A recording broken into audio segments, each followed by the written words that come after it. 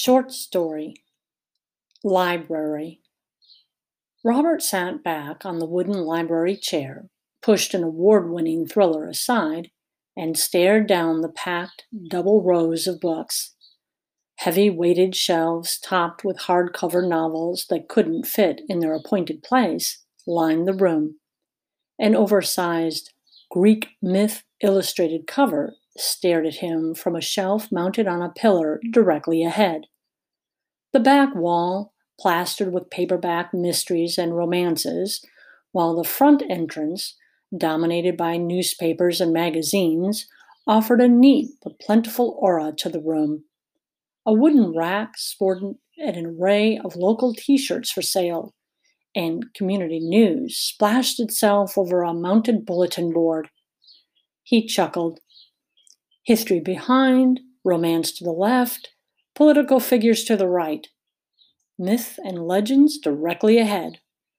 I should be well educated, or happily entertained at least. The heavy oak front door creaked as a patron entered.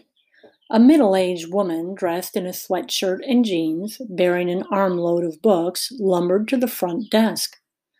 The librarian, an older woman with white hair and thin glasses, glanced up. She smiled in welcome. Robert frowned. She didn't smile when I entered. A muted conversation ensued. He really should pick out a couple of books, or get back to work, or deal with Beatrice's issues. But the voices oozed with understanding friendship. You liked it? Oh, yeah. Reminded me of the time I spent overseas with Carl when we were just married and he was stationed in Germany. I didn't understand at the time, terribly ignorant when I was young. Rueful laugh. Aren't we all? A snort. My granddaughter seems to know everything, certainly knows more about. The throaty voice dropped to a subterranean level. Robert tipped his head to peer between the wall of books. Yep, the librarian was nodding, even as she ran the wand over each book, then dropped it into a box. Beatrice's face rose in his mind as a knot tightened in his stomach, the pain in her eyes puzzling him. You don't understand. What did he need to understand? He loved her, and she loved him, and they were married after all. What more did she want?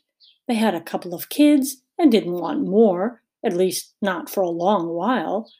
Kelly and Roger were great, but even he could see how stressed Beatrice got with their schedules. He tried to help, but there was only so much he could do. It's not that. He had tried to hug her into a better mood, but she wasn't having it. Stiff as a board and just as unrelenting. Tears dripped down her face as she stared at the floor, slumped on the edge of the bed like some kind of broken toy. Frustration filled him. Almost every night it was the same routine. He approached, and she resisted. He cajoled until either she got mad or gave in. What's the deal? I thought Fridays were good for you.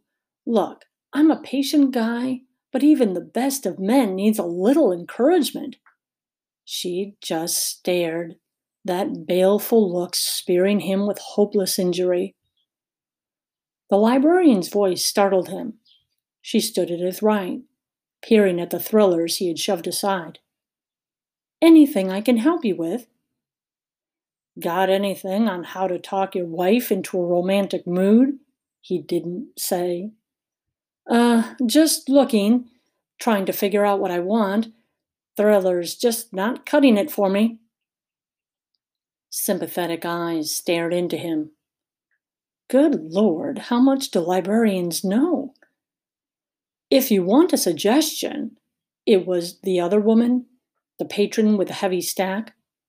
He shrugged, appearing open but not needy, or so he hoped. Try Palmer's series, historical fiction starting in the Middle Ages but with a psychological twist. Kind of thrilling, but he's got depth, if you know what I mean. Robert glanced at the librarian for confirmation. The white head nodded in agreement. Oh, yes, Palmer is good. Real family drama without the typical social motifs, the gritty stuff of life, but without antiquated solutions. A groan rose inside Robert. I've got enough grit in my life, thanks. A conspiratorial grin passed between the two women. Burning heat rose in Robert's cheeks, as if he just realized that he had forgotten to zipper his pants this morning. His left hand slowly inched onto his lap. The librarian tried again. Well, there's always Susan Price Mark Siva. She's got some fun escapism. Very global and internationally acclaimed. Her brows scrunched, trying to remember or trying to discern. Thrilling, but educational. You like biographies? There are some heart-stopping accounts on the shelf right behind Myth and Legends. The helpful patron jogged aside and pulled a heavy volume from the shelf. Life and Lies of... The door creaked open, and the threesome froze, caught blatantly chattering in the library. Tentative padding steps, then a small voice. Hello? What a sweet sound. An image of an apple tree in springtime rose in Robert's mind. A blonde head poked around the corner, a bright smile. The young woman stepped forward, a book lifted in her right hand. I'm here to pay my debt to society. Duty calling, the librarian returned to the counter, leading the way to reparation for overdue books. Helpful patron chimed in. I marked the due dates on my calendar. Got fined twice before I thought to do it. Funny how I have to make a mistake a few times before I learn to solve them. Oh, happy fault, maybe. Robert didn't have a clue what the well-read woman was talking about. But as she turned and meandered to the fantasy section, he didn't follow up. With a sigh, he replaced the thrillers in their proper section and wandered toward the counter. The pretty lady stood with one arm propped on her hip, her body tilted like a mother used to carrying a baby and can't get comfortable in a straight position. Dan's watching him. You know how it is. He loves the procreation process and playing with them when they're young, but the follow-up's a real chore. The librarian met Robert's fixed stare as he stood one bookshelf away. Then she returned her gaze to the conversation at hand. Growing up is hard, at every stage. She tapped the book. You want to return this or renew it? A quiet sigh. Well, I just got into it, but I never know if I'll get a chance to finish it. Between Dan and the kids, I get so tired. Don't have any time to let my mind roam. My soul is not my own. She released a brittle, suck-it-up chuckle. But, like you said, growing up is hard. Renew it, and I'll try to squeeze in a bit of time. Stunned by the image of a captured, weary soul, Robert waited and then watched the young wife and mother saunter out the door. His gaze trailed after her as her blonde head bobbed and then disappeared around the corner.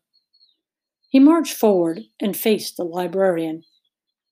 You have anything on Oh Happy Fault? Breaking into a grin, the librarian pointed to the religion and philosophy section. Probably. We've got something for everyone. Just have to figure out what you want. A happy wife rang in Robert's ears. He lifted his hand. You know, I'd better get going, thanks. But I think the book I need to read is at home. He paced out the door and sauntered outside, a new story filling his mind.